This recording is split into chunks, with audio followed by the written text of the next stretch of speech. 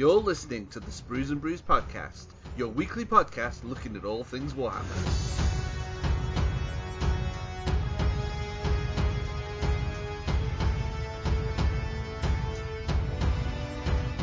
Hello and welcome to episode 159 of the Sprues and Brews podcast. My name is Dave and I'm joined once again by Matt. Hello. Jay. Woo. And Andy. Hello, chaps.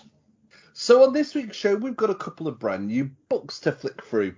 We have got Warzone Octarius, Book 1, The Rising Tide. And we also have Crusade Mission Pack Containment. So we've done some written write-ups of these over on the website. But what we decided to do on this week's show is have a quick flick through, pick out some of the best bits, some of the bits that are a bit more meh, and give our overall impressions on what we think of the book. We are also going to be talking about our top 3 Warhammer Underworlds warbands. There are quite a few now. And when I was doing my top 3, you kind of realise that, my days, there is a lot of them. This is all, of course, because Harrow Deep is now on pre-order, which is the latest season of Warhammer Underworlds. And coincidentally, we also have a review of that on spruesandbrews.com as well. We'll also be chatting about all of the latest news, and we've got the community top 3 towards the end of the podcast as well. Before we delve into all of that, though, I think it's that time where we go around the room and discuss what we've been up to in the hobby this week. So, Matt, do you want to start us off this week? Well, I managed to finish off my Beast Snagger characters, and they are such cool models. Yeah. I saw somebody had converted a Beast Boss to be an Orruk Mega Boss on War Crusher, and I was like, I really want to do that. But the model itself, even without any conversion, is just amazing. Yeah, it's really cool. I would highly recommend painting it in sub-assemblies, though, because there's quite a lot of overlapping detail that you won't be able to get your brush into if you do stick it all together. The instruction manual actually spells out the parts that you need to leave as sub-assemblies as well, which is brilliant. Really, a lot of the newer instructions, there's a little brush icon on the instructions to show you keep that part separate and paint it first. So really good. I've also started airbrushing my squigs as well. So my squig hog boys, I've airbrushed up the squig, so I just need to paint the riders now, really. And then, once they're done, just get through the Beast Snagger boys themselves, and then the army's ready for the tournament. Excellent. Yeah, looking forward to seeing how they do on the battlefield as well. Should be a lot of fun, and you've done a really good job on those, Matt. I really like your orc skin. Yeah, I mean, it's really, really easy. It's just Uruk flesh. Is it Uruk flesh? Yeah, Uruk flesh, the new base paint, and then orc flesh contrast. They're both similar names. I find that using the contrast over a solid colour like the green gives a really nice result. Yeah, they look really, really good. Yeah, they're a bit brighter, aren't they, than other orcs? They are, yeah, kind of a bit of an old school kind of vibe to them, which GW have done in a lot of their new orcs. Are that kind of very green, aren't they? Yeah. Brighter in appearance, perhaps not in intelligence, but definitely in appearance. Andy, what have you been up to this week? So it's a bit of a quiet one for me this week. I finished off painting the squig herders for my Gloomspike Gits. I think those have been wanting to be painted for about 2 years now, if not longer. So it was really satisfying to get them done. I've done a bit more work on my Bone Reapers. I've only got 20 more Tech Guard left to do, and then the army's done. And I've managed to base coat them all with Xandri Dust. So I've got all the base colours down, and I'm going to start painting them later on this week. And then the rest of the stuff that I've done a little bit of building. I've been building some of the Vindictors from the Dominion box set. Yeah, I'm feeling a bit of a Stormcast love at the minute. I've been flicking through the battle tome quite a bit, so I've been flicking, just building the Vindictors at the minute. And then the rest of my hobby this week has just been reading. With the Warhammer Plus £10 gift card that they gave us for being a subscriber, I used it to get a discount on the Dominion book that came out at the same time 3rd edition and the Dominion box set came out. How is it? I've kind of not got into much. Well, I don't think I've read any Age of Sigmar kind of novel. So how is it? Well, I'm only a couple of chapters in, but without spoiling anything, it's really gripping. But I'll give you a basic rundown. The prologue, which isn't any spoilers, there's a boy and his sister running through a forest with their father, and the father's a bit of a hunter, and they're basically being pursued by an army of orcs, and they're trying to get to Excelsius, which is the city that Kragnos attacks in the Kragnos book, and it's basically just sort of like a prelude to the events of Kragnos, effectively, from what I gather so far. But like even in the first chapter, there's a dodgy back alley deal going on, and you find out that one of the members is actually a Slanesh cultist. Spoilers. But yeah, no, it's a really good book so far. But like I said, obviously reading it is taken away from valuable hobby time building and painting models. So yeah, that's why I listen to audiobooks. Yeah, it probably would have been a smarter idea, to be honest with you. But yeah, so a bit of a quiet one this week. Excellent. Jay, what have you been up to? I have been painting Black Templars, so I'm still on the highlighting stage of the Black Armour. So I'm batch applying highlights. It's a bit of a slog at this point, but I think once this bit's out of the way, hopefully in the next couple of days, it can then start working on like the gold details and things across all the models for the infantry, and that'll get the infantry completed then. So I'm just trying to persevere through. So I've had like Andy, I've been consuming some Black Library, except I have been consuming it in a form of audiobook, and the Warhawk in particular, the latest Horus Heresy book, which I'm really enjoying. So that's me, just Black Templars.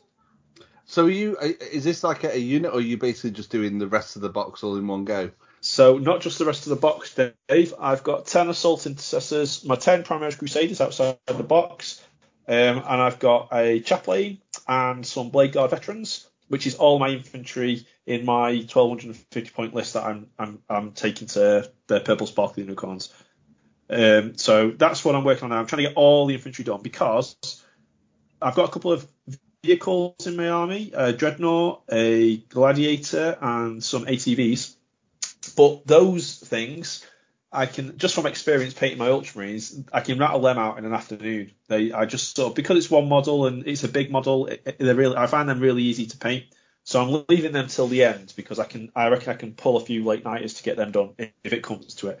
The important thing is getting this infantry done, and the most time-consuming bit is applying these highlights because there's like I don't do as many layers as I do on the characters. So on the characters, there's like a chunky sort of mixed highlight initially, then Incubi Darkness, then Thunderhawk, then Fenrisian Grey, then the wash over the top of it, and then I go back and pick out a few spot highlights as well. So that's quite time-consuming. On the basic infantry that I'm doing, I'm just doing an Incubi Darkness highlight, a Thunderhawk blue highlight, and a Fenrisian Grey highlight with the glaze, so 4 steps. So like I say, it's a bit boring, a bit sort of monotonous at this point, but once it's out of the way, that's the bulk of the army done then, and it's onto the interesting things like the Chaplain and the vehicles, which I know I'll be able to rattle through. Excellent. Sounds like you've been very busy and fully embracing the batch painting as well. Yeah, well, that's it. Yeah, I mean, it's the only way to do it, really. I'm not, traditionally I would paint a model up. I always have painted one model up just to get to know that the colour scheme's okay. But I think since painting a lot of stuff for this Prison Brews site and whatnot, it's just a bit easier, I think, to batch out. And I think, basically it's just a bit of self-discipline. Like, I got like the feeling that I wasn't finishing something, and that would sort of disappoint me. Whereas now, I think just set yourself a target for each session. So it's not going to be a complete model, but if I can get this stage of highlighting done on, say, 10 models in a session, then I've achieved something, and that's good. Then I'm on track. So it's pacing yourself, isn't it? Yeah, no, definitely. That sounds really cool. I've also had a little bit of a quieter weekend. Had quite a few things going on in real life, but obviously I did the reviews of the new books, which we'll talk about a little bit later on in the show. I've done a little bit more work on the Void Dragon. I put the texture paint down on his base. That needs to be dry brushed. and I've still got the masonry work to. I'm going to try and highlight as best as I can. It's part of my painting skill set, which I've not really done that much of. So I'm hoping to try that out. And then it's going to be a case of picking out all the scarabs that I painted over, which are all over the base in different places. So I want to pick all those. Version of skulls. Exactly, yeah. They're always dotted around. Like, a quick look now and I can see 3 of them. They like putting them everywhere on these bases. So I'll be picking all those back out. The only other thing I've done is I built 5 Deathwatch infiltrators because I couldn't really sit upstairs painting on this particular evening, so I thought I'd do some building downstairs and built some infiltrators for my Deathwatch. And I've also done, after writing the review in particular for Warzone Octarius, it really fired me up to look at my Cadians. So I decided to try and finish my general. He's nearly done. I'll say, I know it doesn't work very well for podcasts, but I'll send a picture of him to you guys in a minute to check out. But he's been really fun to paint, and I can't wait to get an army of these for a crusade. I've got a list that I'm aiming for, and I really want to get those done. But I need to get my Necron army completely finished, ready for our the Purple Sparkle Unicorns tournament first, before I really concentrate on these Cadians. But you'll see why we're obviously talking about the book in a bit. You know, it really got me inspired to check them out for Crusade. Nice. Yeah, and that wraps me up. And I think that wraps up this first part of this week's podcast. We've got plenty to talk about, so we're going to take a pause and come back with all of this week's news.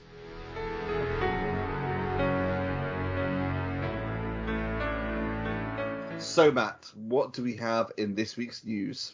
Well, we've got quite a host of pre-orders this week. So first of all, for something that's not happened for an age of this world, we've got some more Middle-earth releases on the way. How exciting is this? So we have got The Fall of the Necromancer, the latest narrative supplement for The Hobbit. And yeah, so basically, if you've seen these before, they've done a few now. They've done the Rohan one. They've had the Journey of the Ring Bearer one. This covers the Fall of the Necromancer. So the White Council getting the returned Sauron under the guise of the Necromancer out of Dol Guldur. So yeah, really looking forward to seeing that, because I love 40k. Age of Sigmar is nice to have a massive army, and you know, we've been playing Crusade and Path to Glory and stuff, but the nice thing with those narrative campaign books is that you can take a relatively small force with not many models and play through a bit of a story. So yeah, I'm looking forward to checking that out. Well, just before lockdown, we started playing some Lord of the Rings. We had a game, didn't we? And it was amazing. Yeah. And then lockdown happened, because I think we would have been back the following week playing another game, Matt, myself. I really enjoyed it. It's literally like the week before lockdown, wasn't it, that we were playing this game? And we've not had a chance then, since lockdown, since then, to sort of pick it back up again. But now, Games Workshop seem to be showing Middle-earth a bit of love. I have a feeling that this Christmas might be a bit of a Middle-earth Christmas for us. Yeah, I think so too. I think it's going to be nice to like get them between us. We can probably put together the models for a lot of these narrative supplements and play through the storylines, play through the journey of the Fellowship, and play through this story arc, and see if maybe our decisions go a different way to what happened in the books and the films, and that's quite fun. You know, nice thing to do as a group.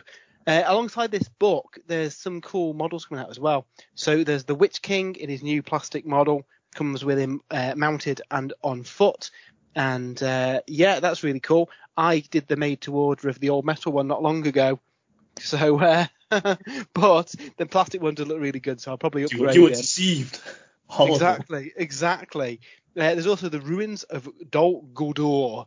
So yeah, it's cool to see some more Middle-earth scenery as well, because, you know, let's face it, the Middle-earth scenery they put out has been amazing. Lake Town stuff looks great. The Rohan stuff looks great. So now we've got some more kind of Middle-earth ruins that we can use, which is really, really cool. And they've also got some dice, Angmar and Witch King themed ones. So yeah, pretty good. Price wise, the book's £30, which is about the going rate for the Middle Earth books. The scenery's £40. The Witch King's only 20, which is decent, and then £12.50 for the dice. So they don't seem too bad. We've also got a load of Age of Sigmar releases as well. For the Crawl Boys, we've got the Bolt Boys at £29 for 3. Are a little bit pricey, but they're also really good. So I can see a lot of people having, I don't know, 6 boxes of these maybe to fill out your battle line in a big Yellow's army to make things into pincushions. That's certainly the way I'd go if I built a Crawl Boy army, which will happen at some point, I'm sure. The Hobgrots are also available separately at £31.50, which seems a little bit on the pricey side, considering I think they're literally giving them away on eBay because people can't shift them. Mercenaries, aren't they? So. And you know what? I really like the Hobgrot models. And again, if you're going lots of Bolt Boys, you probably want some screens of Hobgrots as well. And they've got ranged grenades and stuff, so it kind of fits on the ranged army theme. So I think people will start picking them up now that you can get the Bolt Boys. We've got, though, however, a load of Stormcast coming out. You know those awesome dragon models that we all can't wait to get our hands on? Yeah. They're not out. They're out in December. So both the named dragons and the dragon cavalry, they're a December release, unfortunately. But that means you can put it on your Christmas list, I guess. But it looks like the rest of the Stormcast are up for pre-order, though. So we've got Vanquishers at $36.50, Vigilers at $36.50. We've got Bastion himself at $26.50, Annihilators at $31.50. Then the Knight Relictor, £21. He's the new kind of priest for the Stormcast. And then we've got the Vindictors and Praetors out of Dominion, also available separately for the first time. Vindictors £31.50, Praetors £29. And with that, apart from the dragons, that is everything out. I know a lot of people are disappointed because those dragons are amazing, and let's face it, a list with about 14 dragons you can probably fit in is probably going to be the go-to Age of Sigmar list for a bit. They might have a points change in FAQ by the time they come out, but hey, we'll see. But yeah, they look really, really fun. It is also, we mentioned last week, very nearly Warhammer Day, and the limited edition Vampire is £21, which I think is a really good price. Yeah, that's really good. It's a very cool model. Have they said anything about limiting orders? Because I imagine it's probably going to be like 1 or 2 per customer, isn't it? No, I think they'll probably do a made to order. It's on the general stock list for stores, so I imagine they've made quite a few of these. Oh, okay. The Space Marine is GW web store exclusive. I mean, I'm not a fan of that anyway. It's just like a variant of the one in Indomitus, really, isn't it? I imagine a lot of people will want that Vampire though, because it looks very creepy. So yes, lots of models. We've also got some stuff coming from Forge World. So the Verminator, who is a rat ogre with no fewer than 27 lifetime bans. He's the Eric Cantona of the Blood Bowl world. Oh, he's amazing. So he's got a rule. So obviously your secret weapons, you use them, you cause as much damage as you can until that kind of push ends, and then you get sent off. The Verminator's got a special rule where the first time he gets sent off, he doesn't actually get sent off because he intimidates the ref. Because of course he would. Allowing you to just then do some more carnage the following turn. So, yeah, he looks really, really cool. We've also got Wilhelm Chaney, the werewolf star player as well, who looks really cool. He's catching a ball in his mouth because, of course, he is, because he's a vampire. So, yeah, so they're both coming out. We've also got a new knight for Adeptus Titanicus, the Acastus Knight Astarius. So this is the Porphyrian variant, but with like a conversion beam, a weapon, rather than the other gun that's on the other variant. So yeah, really, really nice model. Forge World resin, I assume. Want to add to your Adeptus Titanicus force. But you know what, guys? Guess what's coming soon? It's nearly Christmas. It is not too far on the horizon. And we're starting to see some of the kind of gift stuff starting to trickle through now as well. So Koyo are doing another range of blind bags. They did it earlier in the summer, and I think they're about £3 or £4, and you got a blind bag, and inside it was a pin badge. I collect pin badges, so that's kind of my bag. They've got a new range of 12 different badges with a chance of getting a limited edition antique gold Black Legion one. Oh, nice. Is the kind of like chaser one in that range. The Marnius Calgar comic has been compiled into a trade paperback with all the different various issues of that. So if you didn't pick up the individual comics, you've got the kind of bound comic book version, which is really cool. But most excitingly, the Games Workshop have done their own advent calendar the last couple of years, a Black Library one, where every day you get a piece of artwork. But it looks like some of their licensing partners are also doing their own advent calendars. Oh, for such real? as the Bandai Space Marines Chibi Advent Calendar. So this is every day you'll get a new Space Marine from a different chapter. It looks really cool. I don't know how much this is. I'm guessing it's on the slightly pricey side, I imagine. But yeah, it looks really, really cool. I quite like that they're doing stuff like this. I don't know if you guys have seen this yet. I missed that. I've not seen that. So it was on Warhammer Community over the weekend. Yeah, Advent Calendar, different Space Marine behind each window. They look really fun. They did a range of chibi models earlier in the year with a Sister Battle and a Space Marine and stuff. So it looks like they're all the same pose, sadly, but they are all painted as different chapters. Yeah, I've got the Sister Battle one. She sat on my PC desk downstairs. So yeah, that's really cool. And as part of the set, you get a display board for them as well. So that's one worth watching out for. I imagine if you do want to pick it up, because that kind of stuff sells out super quick, doesn't it? Yeah, it really does. And then on Warhammer Plus this week, tomorrow, we've got a guide on painting white armor. So, Louise Sugden's got all bases covered here with the different colours, the hard to paint colours. Yeah. We've got the Angel's Blade supplement for Warhammer 40,000, which is that a Blood Angel supplement? I've not seen that one myself. Angel's Blade. No, I'm not sure. Could be Dark Angels. No. Yeah, I think it's Blood Angels. It's came out with the Traitor's Hate thing, which was Chaos Space Marines, and this is like the Blood Angel side of it, basically. Cool. We've got White Dwarfs, January to April 2018. If you check out the February 2018 White Dwarf with the Custodian on the front cover, and you turn to the reader's models, you will actually see my Great Unclean one in that one. Nice. Oh, nice. Immortalised on the internet now, so super excited for that. And then for animation, Hammer and Bolter, we're finally at the Striking Scorpion episode J, in the Garden of Ghosts. So there is some Eldari love on Warhammer Plus this week. So yeah, so it's really cool. Now that's not the only news that we've got though. A couple of days ago, we had a little something scuttled in for Warcry Red Harvest, which is, we assume, the upcoming Warcry boxed game, I guess, second edition technically. Well, I don't know. Was Catacombs a second edition or a spin-on? Either way, the new Warcry game, which has two factions fighting each other over a load of scenery, presumably, and we've seen one model from that box, the Broodmaster. Now, at first, I was a bit, when we saw the original trailer, I was expecting a proper like insect race, and from the reveal, it's not. It is a different flavour of cultist, like we've seen with all the Warcry stuff. And at first I was like, it's just like a guy with a spider mask. But the more that I look at it, the more that I like him. He's got like multiple limbs. He's got like some kind of weird frill thing coming out of his head.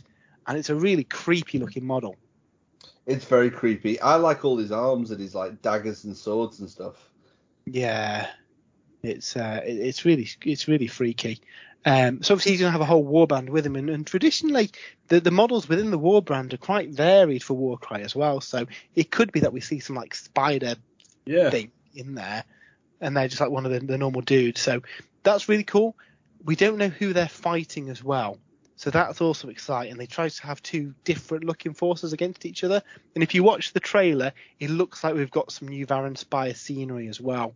So where the original Warcry was more kind of like ruins, wasn't it? And then Catacombs was set in a dungeon. It looks like this one is set. It basically looks like the bridge leading up to the Varan Spire. So if we've got some new modular kind of Varan Spire scenery, that'll be really cool for Games of Age of Sigmar as well. Because they did do the big scenery set, didn't they? It was like £300, but it was a bit chunky, and I don't think it was on the shelves that long.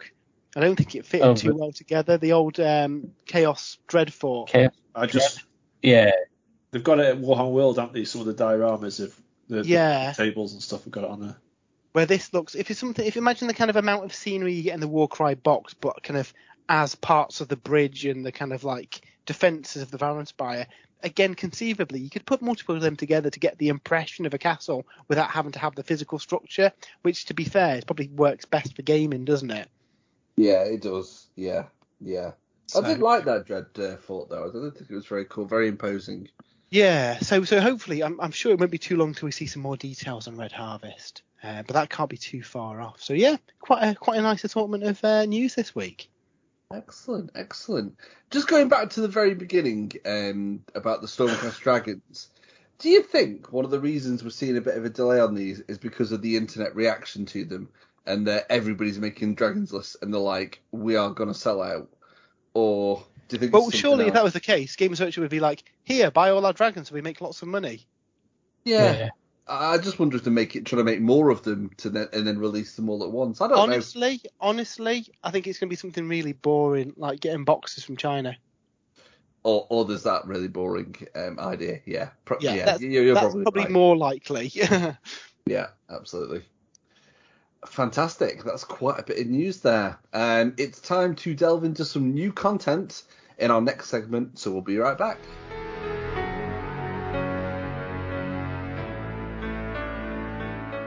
So I have in my hands a couple of brand new books.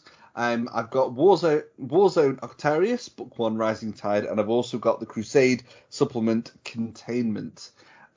What we're going to do in this segment of the podcast is we're going to have a bit of a discussion on the different things that are in both of these books.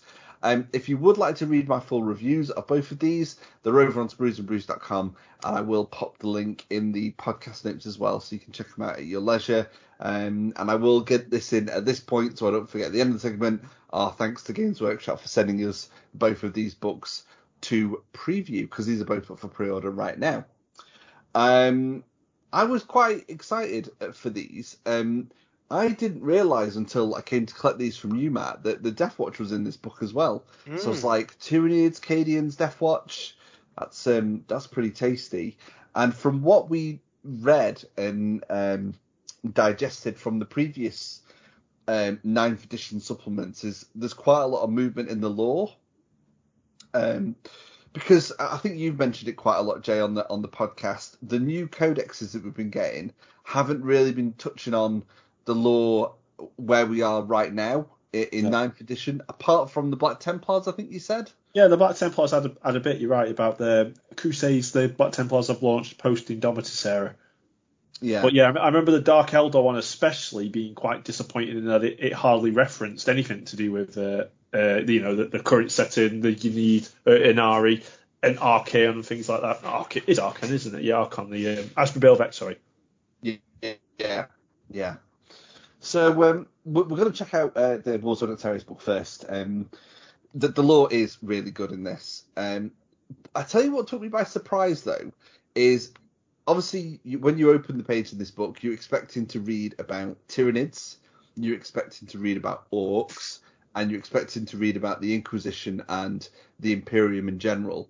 What I wasn't expecting is the amount of other factions that get mentioned in this book. So I'm not going to go into spoiler territory really here, but there are a couple of other Xenos races that make an appearance in this book. And there's also a Chaos faction as well, an offshoot of Chaos Space Marines. So it's it's very good. It really opens the doors to the rest of the series. I don't know how many books they're going to do for this one. They did 2 for Caradon, didn't they? Yeah, I believe they've already said Octarius is a 2-parter. So we've just got one more part to come out for this. Okay. What this does also do is it really goes into detail on what the Tyranids and the Orcs have been up to in this kind of never-ending war, and how the Imperium basically are fighting to try and keep them contained within this real small sector, because they don't want them to spill out into other planets and realise there's more out there, because these armies are getting stronger and stronger as these two factions duke it out. It talks a lot about massive bioconstructs of Tyranids and really bulky Orcs as well. So the lore is very good in this. towards the end of the segment, I will touch upon the lore again to kind of give it an overview. But yeah, so that's the lore. We then go into kind of campaign stuff. There is some very fun campaign elements in this. It's called the Pancalus Assault Campaign.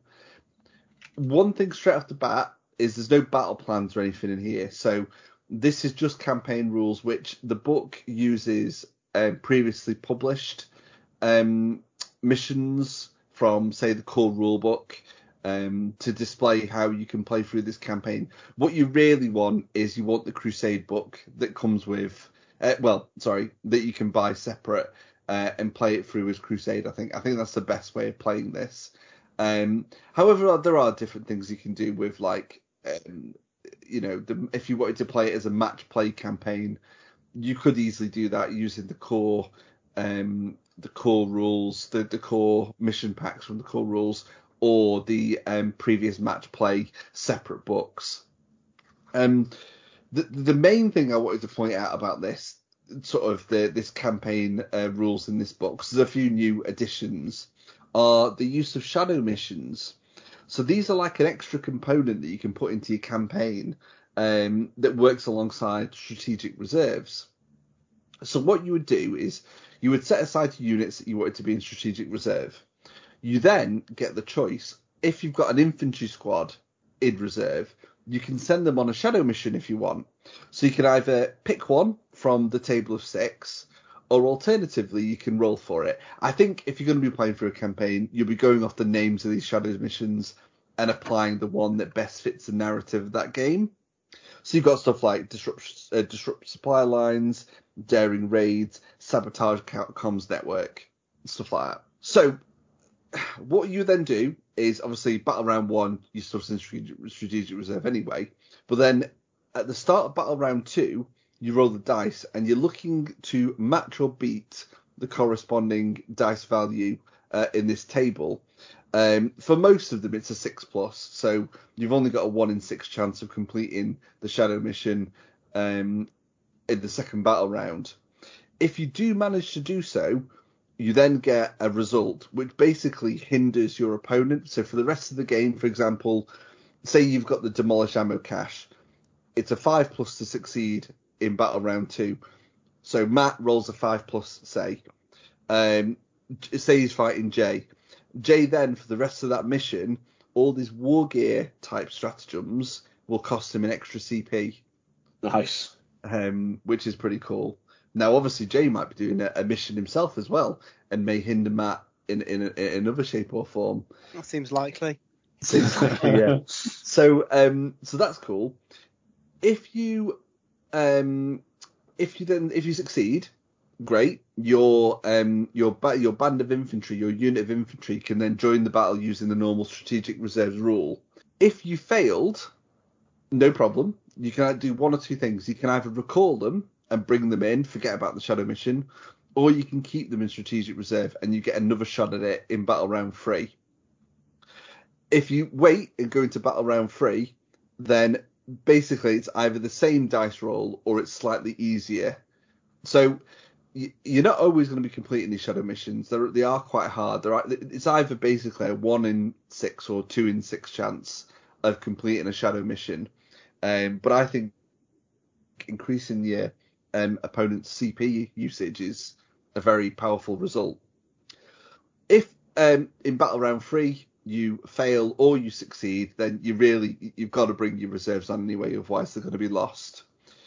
In any case, when you come to bring the strategic reserve unit on, whether or not you succeed or fail in battle round 2 or 3, you roll a dice for each model in that unit, and on a 1 you pick a model and they're dead. That's to reflect them falling during the shadow mission. So very similar to how you would like get out of a transport, basically. Do you think obviously using the same system, but it's you just rolling a dice basically. Do you think there's much scope for having a sideboard with a game of Kill Team on, and essentially each turn of 40k you play through, I don't know, 2 turns of Kill Team, and if they manage to complete their objective, they can then unlock that special effect and come back to the battlefield? 100%. Make it a bit more interactive. Yeah, I think if you've got the time and the space, 100%. I think that would be great fun, in particular for Crusade. I think that'd be great because that unit could get extra experience. Then you could write that into the campaign. Yeah, I think there was a group of guys on Twitter a couple of years ago, and they went up to Warhammer World and they were playing a big Apocalypse game, but then two of them were playing a kill team game, and the kill team was set in like an orbital satellite orbiting the planet that was in control of all these orbital lasers.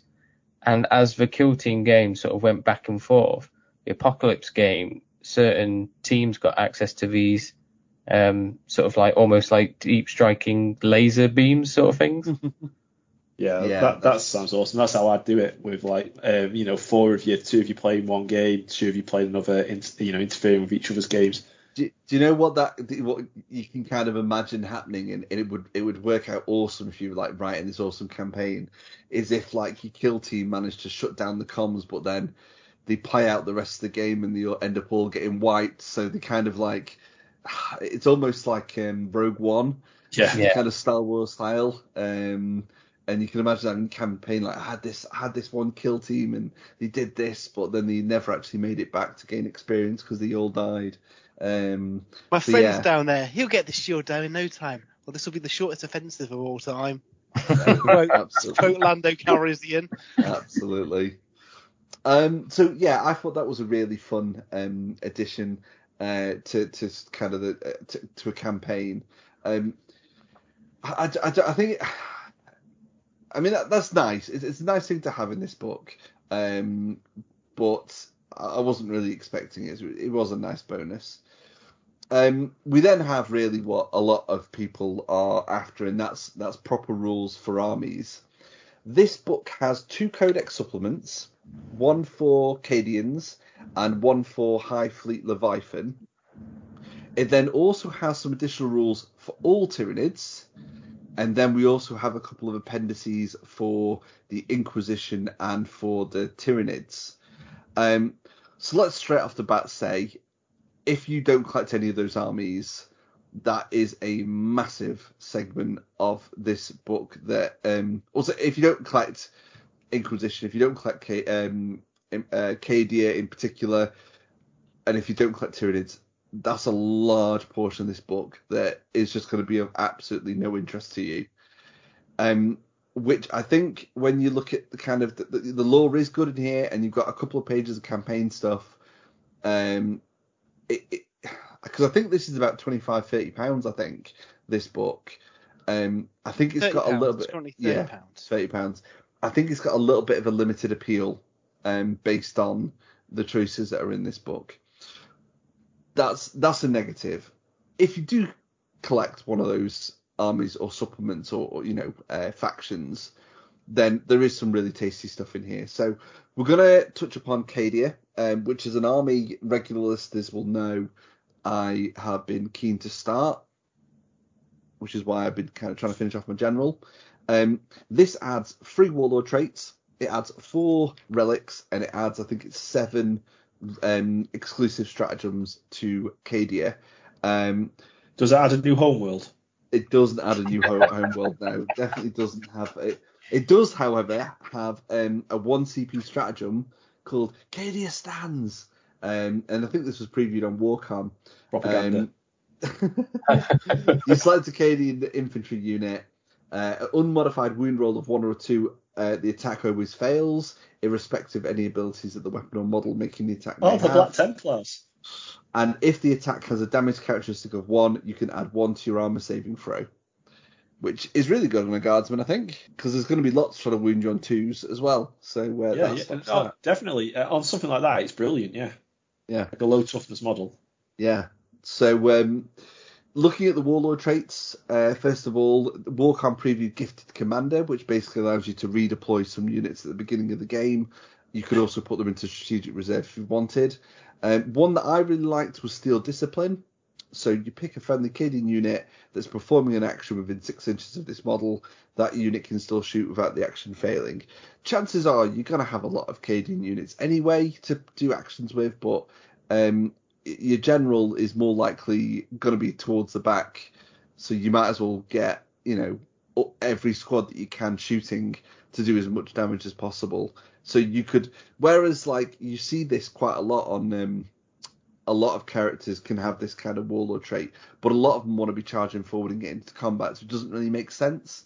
Whereas a general of an Imperial Guard army is more likely to have a warlord trait where he can have his troops performing actions while still shooting and stuff. Couple of really cool relics. One battle cannon replacement. It's called Gatekeeper. It's still it's very similar to a battle cannon, but instead it does damage at flat 3. And it also, you add 1 to the attack's wound roll if you're targeting a chaos unit, which I thought was quite good. I don't like it, Dave. I don't like it. I think it should be chaos units get +1 to wound it. Tactica Pax Cadia can be given to an officer only once per battle round when you use a battle tactic or strategic ploy stratagem that requires you to select a Cadian unit. If that unit is within 6 inches of this model can use the relic provided it has not been used for that stratagem already during the battle. If it does, that stratagem costs 1 fewer CP to a minimum of 0. There's a relic for the Imperial Guard where you can, on a 6+, you gain a CP back when your opponent uses one. This is like a more reliable version of that. And it's once per battle round as well, so you're going to get plenty of use of this. It's almost like another free CP every battle round, which I quite liked. I don't think we've seen anything like that before. We've seen lots that you've got the chance of regaining CP, but nothing that does that, I don't think. No. Yeah, which I thought was quite cool. You've then got, like, say, the 7 stratagems. We've already mentioned the Cadia Stands one, which was previewed on Warcom. One that I thought was very flavoursome was Field Promotion. So for 1 CP, when your Warlord dies, you can straight away select another officer. That officer then becomes your Warlord. You can pick a trait for him as normal, and he counts as your Warlord then. So, say, for example, Matt, you had Slay the Warlord, you kill a Warlord. I'm like, right, I'm using a CP to promote Bob, the junior officer, to Warlord. It specifically stated you don't have. Yeah, you then don't get Slay the Warlord. You've then got to kill him as well. Bob dies a horrific death. The whole planet goes with him. So I thought the that Custodians was have it. Yeah, I like that. The Custodians have one called Shoulder the Burden or something, which is very similar, where when the Warlord dies, you can nominate a Custodian character to take command. I do like those ones, because like you say, they can foil an opponent's strategy for that turn if they've banked on getting that Slay the Warlord or killing that particular Warlord, and then you use that strat as like a curveball. Yeah, absolutely. And the only other stratagem that I was going to pick out was Load, Fire, Reload for 1 CP. It applies to a Cadian vehicle, and you're looking for one that has a blast weapon. An unmodified hit roll of a 6.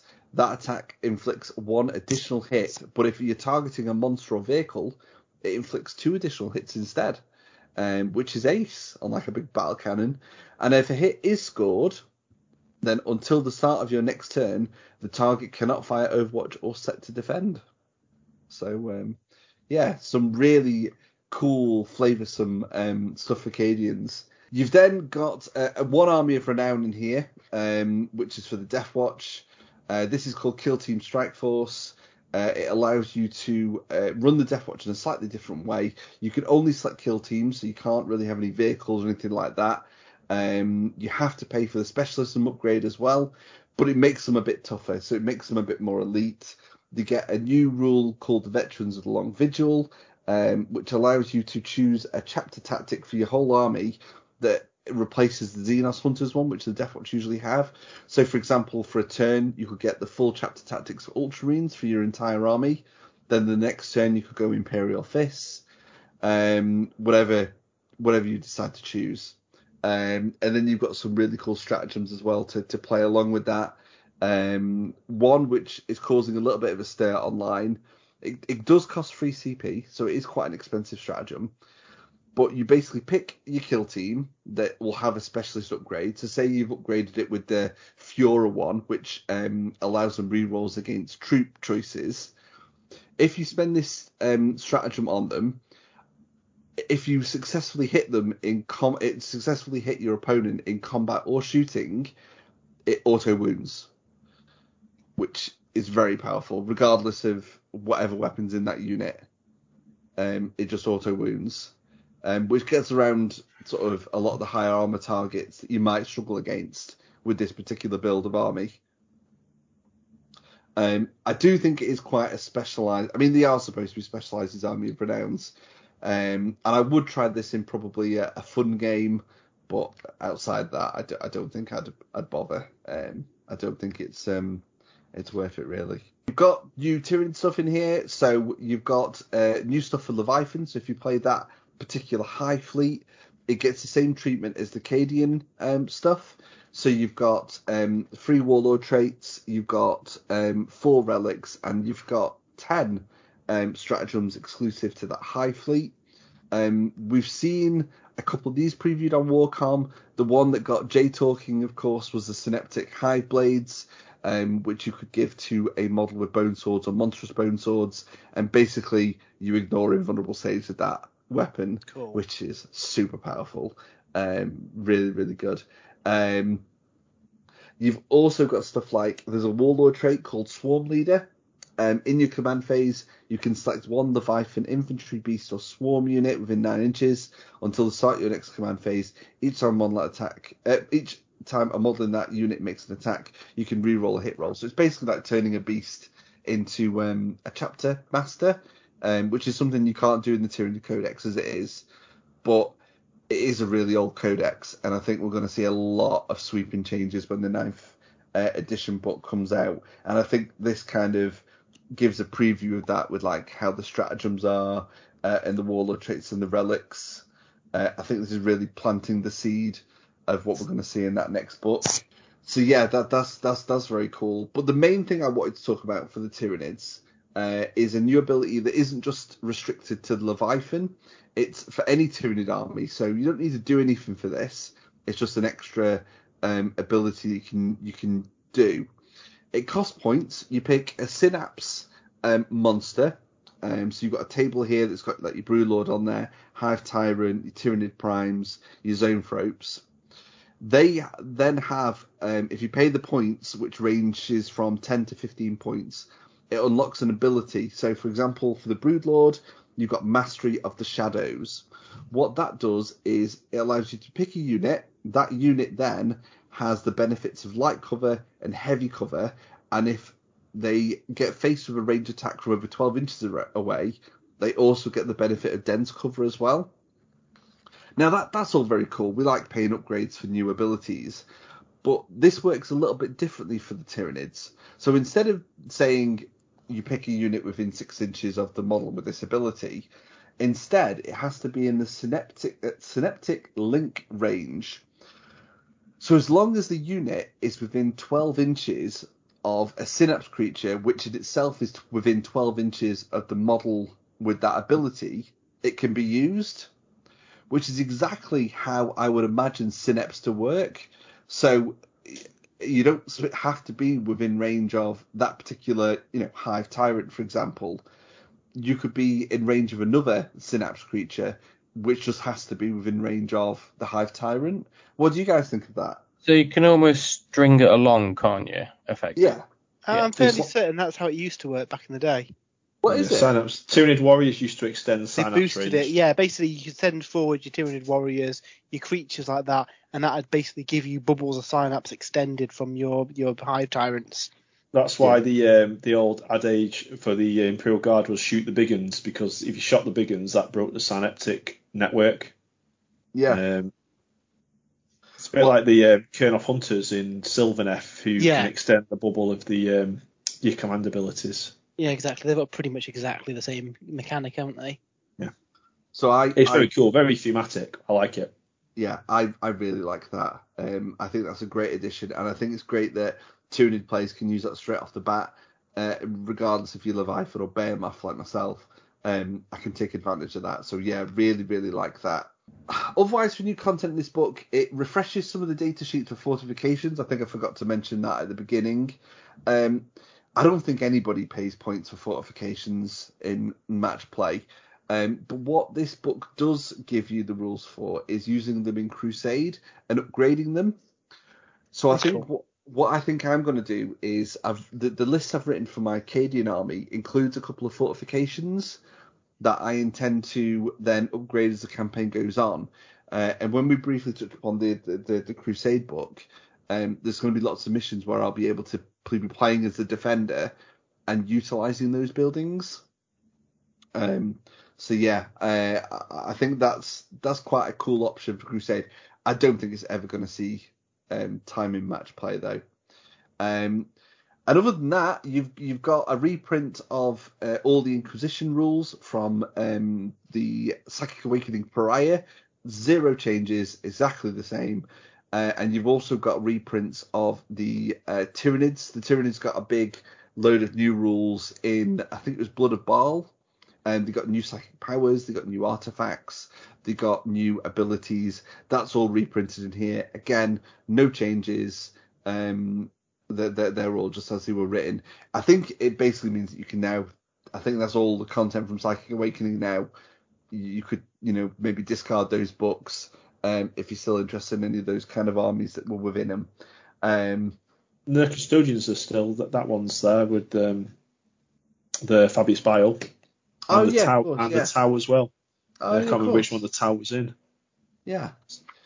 To lie, there is one other there's one other new bit in this book, and that's Crusade content, again centered on the Tyranids and the Astra Militarum. So you've got some new agendas, you've got exclusive relics and battle traits, you've got those fortification upgrades that I mentioned, new requisitions. These are all very, very, very, very fluffy to both of their armies. And again, like when I closed this book, I was like, I really want a Crusade Acadia army. I think it would just be so much fun. There's so much content in here that would just make writing a campaign out for them really, really excellent. But like I said, if you're not interested in Acadia or Tyranids, the book probably isn't for you. Like, for example, you, Jay, you probably enjoyed sort of reading the review and you probably enjoy reading the book, but there's probably nothing there for you to want to go out and buy it. It seems like the kind of thing, these books, that if you've got a group of friends or a club and there's someone in that club or group of friends that collects armies inside that book, let them buy it, and then everyone benefits from the Crusade content and whatnot, campaign content. And then when the Craftworld Eldar Crusade and campaign stuff comes along, I'll pick that up and we can all benefit from that, rather than having to go out and buy everyone, like you say. I mean, I can't imagine. I wouldn't get much use off this on my own. I'd only ever get use out of it with you guys. So. I mean, we've got, so I picked up now the Crusade book, Containment. There's not a massive amount I can talk about with this book on the podcast, because it's mainly, you've got 21 new battle plans in here spread across the 4 different size games. So from Combat Patrol all the way up to Onslaught. That takes up the bulk of this book. Yeah, so this is a mission pack, isn't it? So in the same way the General's Handbook, this is a new mission pack that contains a load of new scenarios. Basically, is what it delivers, isn't it? Absolutely, it does give you some new rules for Planet Strike though, which is what a lot of these missions are centered on. Planet Strike, I think we originally saw back in, I said in the review 7th edition. I think that's right. So you get loads of stratagems that bounce off having attackers and defenders. Basically, you're attacking a planet, and you're either defending or attacking. What I would have liked to have seen is all that kind of shadow mission stuff that was in the Warzone Octarius. I'd like to have seen that in here as well, because whereas maybe the Octarius book is a bit of a hard sell for some people, this Crusade book is, in my opinion, if you're interested in Crusade, a must buy. Because I just think the battle plans and the campaign rules in this book are just simply superb, and I really want us as a group of Crusade players to play through some of these new battle plans, because I think they would be really fun. And you look at some of them and you're like, how on earth do the defenders or the attackers win this? But that's the beauty of Crusade. It doesn't really matter. You're telling a tale. You're telling a narrative. It's never going to be 100% balanced. So yeah, I would. It's just a shame that I'd want to take advantage of those like shadow missions and stuff, but they're all locked behind another book, which is a shame. But if you've got any interest in Crusade, 100%, I'd definitely recommend picking up the Containment book. Like I mentioned at the top of this segment, you can check out my full written reviews of both of these over on Sprues and Brews. The link is in the podcast notes. And yeah, highly recommend you check that out. That brings that section to a close, and we still have quite a bit of the podcast left to go, so we're going to take a pause and come back with the top 3.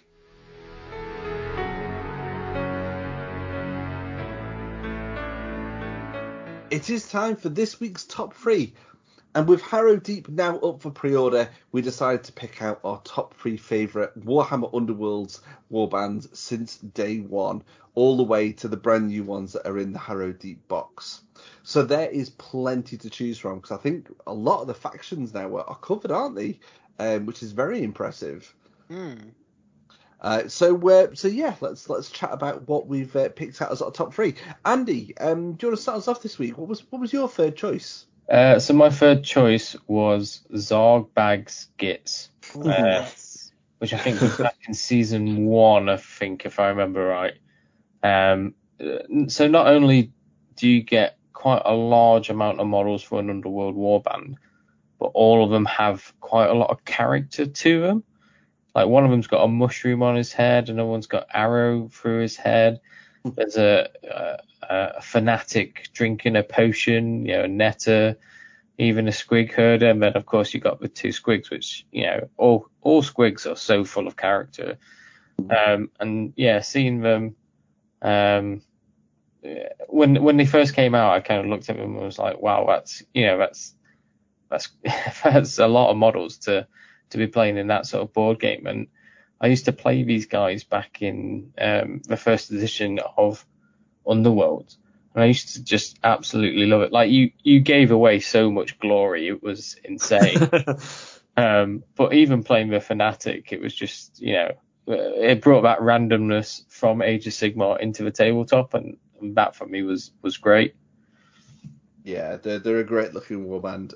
I never picked these guys up or played with them, but I think you did, Jane. I think they look really fun to use. Yeah, like you say, they just have that many like models. It was weird, and I think actually they were one of the early casting warbands. I think. Yeah. I don't know if they were the first casting warband, but they definitely had the shaman in there. Yeah, you're right. They were one of the first, I think. What's your second choice, Andy? So my second choice, this is a bit controversial, but my second choice is the Crimson Court. The Crimson Court, eh? So vampires are obviously full of character anyway, and in this box you get 4 of them, and all 4 of them could easily just be a vampire lord in your regular games of Age of Sigmar. And seeing them on seeing the actual models in person, they're just absolutely drop dead gorgeous. I mean, you've got one that kind of looks like Manfred von Karstein. You've got one that clearly looks a lot like Vlad von Karstein, and you got another one that looks like Isabella, and then of course you got the one with bat wings that looks like I think it was Conrad, the crazy one, Conrad von Karstein, I think his name. So for me, the Crimson Court was one of those that was a really nice throwback to 8th edition vampire characters. But yeah, it's one that I haven't picked up yet, but I look forward to when I do. Yeah, this is what I wouldn't mind picking up. I think you did a really good job painting yours, Matt. Yeah, I really enjoyed painting mine. They're really, really cool set. Excellent. So that leaves your top choice, Andy. What was top of the pile for you? So I'm going to cheat a little bit because I've got a top choice and then I've got a top model. Okay. So my top choice is the Canaan's Reapers, the Ossiot Bone Reaper one, because again, like Bone Reapers is stuff that I've been painting up quite a lot recently, and again looking at what they can do with Underworlds and how much character they can put into the individual models. Obviously, that's something that you kind of lose a bit with like Mortek Guard, for example, because we're all just supposed to be basic line infantry guys. But with the Underworld Warband, it really brought them to life. But the thing that really drew me to them is the stuff that hasn't appeared yet in Age of Sigmar. So we've got an Archer in there, which again, in Age of Sigmar, we don't currently have any Mortek Archers. No. So again, is that something we're going to get in the future? If it is, I'm probably going to buy tons of them. And then, of course, you've got Kanan himself, who looks halfway between a Necropolis Stalker and a Mortizan Soul Reaper. And it's again, like, are we going to get more sort of construct hero characters?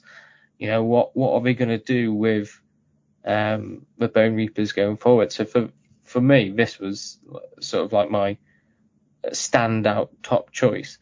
But my top model for Underworlds has to be the little Krabnos that comes Elephine Soul Raid, I think it's called.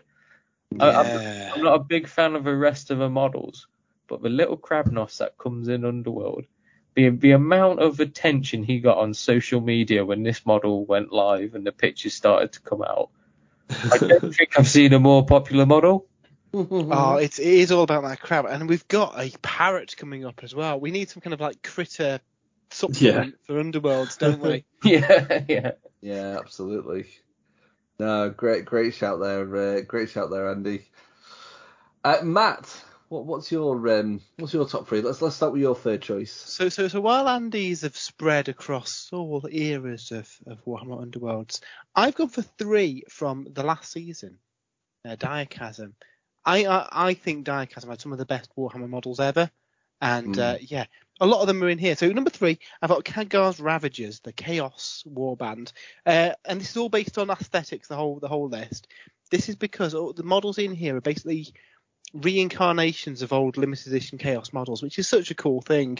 Each of them individually could be used as various Chaos characters within your Slaves to Darkness army. You've got a cool sorcerer, you've got a cool warlord, you've got a few kind of other heroes that you can have. I think they just look really, really cool and have a really cool kind of old school look to them, which I hope is leading to a bit of a refresh of the the basic infantry for the Slaves of Darkness. Obviously, we got the push fit ones in the start collecting box, which is great. I just like to see the multi-part kits maybe phased out and replaced with this kind of stuff. Spoiler alert, Matt, that's my third choice as well. In my top three, I really like the classic look of these models. And in particular, if I had to pick out a model that was my favourite of the warband, it was the Sorcerer. Yeah, the Sorcerer's really cool. They're so nice. I love these models. Number two, though, is the Starblood Stalkers, the Seraphon Warband. This is probably the most enjoyable one that I painted, and really wanted me to kind of start a Seraphon army. And we've said this on this painting stream and on the podcast a few times, if it wasn't for the current Saurus models, the Saurus in this box is so characterful. All the skinks are amazing. You've got the chameleon skink with the blowpipe. You've got the really nice Star Priest with his orb. This is a great set. It's just a shame that some of the Seraphon models in the existing range aren't up to the quality of these. Yeah, because if we had arguably new skinks and new Saurus kind of more in line with these, I think a lot of people would start Seraphon armies for the models rather than for awesome magic and Bastillodons. So yes, that was my second choice. But number one choice, there's only one more band that could be number one. It is the Crimson Court. Andy mentioned it earlier. They are absolutely gorgeous models. I have seen so many people paint these that just chuck the cards in the bin because they're not going to play it. They just want to paint the models, or use them for Warhammer Fantasy, or use them in their Soulblight Gravelords armies, or just paint them because they're cool. I think these are arguably the best Age of Sigmar models that GW have done. Yeah. For kind of standard kind of human sized characters, I think these are the best. Yeah, they're superb. There's not a bad model in this warband. Between you and Andy, I think you've you've hit the nail on the head. Really, they're absolutely superb. Jay, what's your top three? What's your third choice? So mine has a theme, my top three choice. So my first one is the first warband that I really, really liked. So I think when I first started, I picked up the Fire Slayers, the Dwarfs, because there weren't any elves. And then the Sylvaneth warband came out. Is it Ilfari's Guardians? And I love these. These also had a caster, and they were basically an army, a warband made of Tree Revenants, which are some of my favourite Sylvaneth models. Unfortunately, Andy, there was a Tree Revenant here with a bow. And I thought, wow, yeah, it'd be so cool if we get units of Tree Revenants with bows, and we never got any Tree Revenants with bows. So I remain optimistic for your Ossiarch Bone Reaper with bows, and hopefully that might lead to some Sylvaneth with bows. But I liked the 4 models in this warband. You had the caster with like the vines coming off her, and then 3 Revenants, one with a big great sword, one with a big great axe, and then one with the bow. And I put a lot of time into building decks for this warband and practiced against my brother a lot with this warband. Really enjoyed using it. So that's my number 3 choice. My number 2 choice is a more recent warband, and it's Miari's Lightcallers. Now, I haven't used these in a game, but I have pretty much painted up every model from the warband.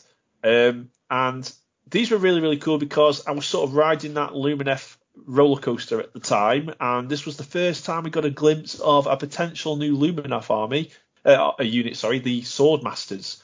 The Blade Lords. So maybe, Andy, you will get your Ossiarch Bone Reaper with a bow, because we certainly got units of Blade Lords later on. Hopefully. Yeah. So these were a cool warband. And actually, Miari Lightcaller, he's quite good in a Lumineth A Sigmar force as well with his rules that he's got. And my number 1 choice is the I can never pronounce it. It's either Skeef or Scaffs Wild Hunt. The Kenofi warband. These models are just obviously Kenofi. We've only seen Kenofi here and in Curse City with the is it Quel'Athas, the Exile. They have not yet been expanded into a full faction for Age Sigmar, but if they look like these models, they're going to be so cool when they do. You've also in this one got a little beast as well, so maybe I would take this one to our Beast Battle Royale if we ever have one. And the standout model from this warband has to be that Centaur with the shield and javelin. So yeah, I've not really played with these guys either in Underworlds. I've not played much Underworlds recently, but I think if we did go back to Underworlds tomorrow, this would be the warband that I'd pick up and try and use. Yeah, I had a feeling this was going to be your top choice, Jake. I know how much you're chomping at the bit for a Ranger Kenofi, whether or not they're folded into Sylvaneth or they become their own thing. Just more Kenofi, and I think you'd be very, very happy. Yeah, defo. Finally, we've got my top 3. So Matt obviously pointed out Kagra's Reavers. I really like this warband. I love the real classic element of them. There's not a lot more I can say on those guys that Matt's not already touched upon. My second choice though delves back in time to the original Underworld's warbands. And I picked out Spikeclaw's Swarm, which was the Skaven warband. Oh yeah. And this was our first look at Skaven in Age of Sigmar. So we've not had at this point any new Skaven models for Age of Sigmar, I don't think. And they were really cool. You could see what they would do if they redid Clan Rats. And in particular that Claw Lord where he's leaping over the sewer. I still use that model. Will be using that model as my Claw Lord in my Skaven army, because I absolutely love that model. It was a little bit more of a challenge to use the actual warband itself in games, but I would like to give them another go. Mainly because of the same problem with the goblins. You get quite a few of them. They're one of the biggest numbers in a warband that you can play with. Then we've got my top choice, and this isn't actually one that I've bought yet, but it's pretty high on the need to add to the collection, and that's Headcracker's Mad Mob. The Savage Aurochs. Crash Bandicoot warband. Absolutely, yeah. So I don't think there's a bad model in this group of mad Aurochs. I mean, I love the Aurochs anyway. And Headcracker himself with that really cool mask. they just look so fun to use. I really want to pick these guys up. If we're going to be getting back into Underworlds with obviously Harrow Deep, I think these might be the guys I might have to pick up, paint, and bring along to have a bit of a Barney under the sea. So yeah, absolutely superb Underworld's Warband. And I think, Matt, you hit the nail on the head. I think Diachasm was home to some of the best Underworld models that we've seen. I just think Underworlds as general, it's just as time's gone on, the warbands have got nicer and nicer. They've got more and more adventurous, and I can't wait to see what they do next. Yeah, well, we need to get some paint on the Harrow Deep. So Jay's done a full Harrow Deep review over on the site, and yeah, I'm desperate to paint up these models. We need to get on that and see how they do in the game. Yeah, I think actually the sort of new version of Underworlds as well, there's some cool new mechanics in there.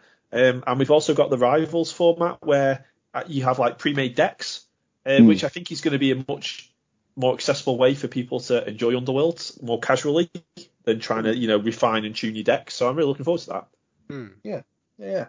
Should be a lot of fun. There are top 3 choices. We do have one final segment of the podcast left. It's the community top 3, and we'll be right back with that.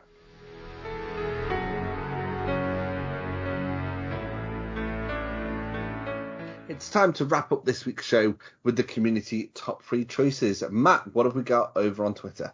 So Peter says, number 3, Lady Harrow's Morn Flight, Canaan's Reapers, and the Man Trappers. I'm surprised you didn't have the Ogre Warband in yours, Dave. I was looking at them and I was like, did they make it?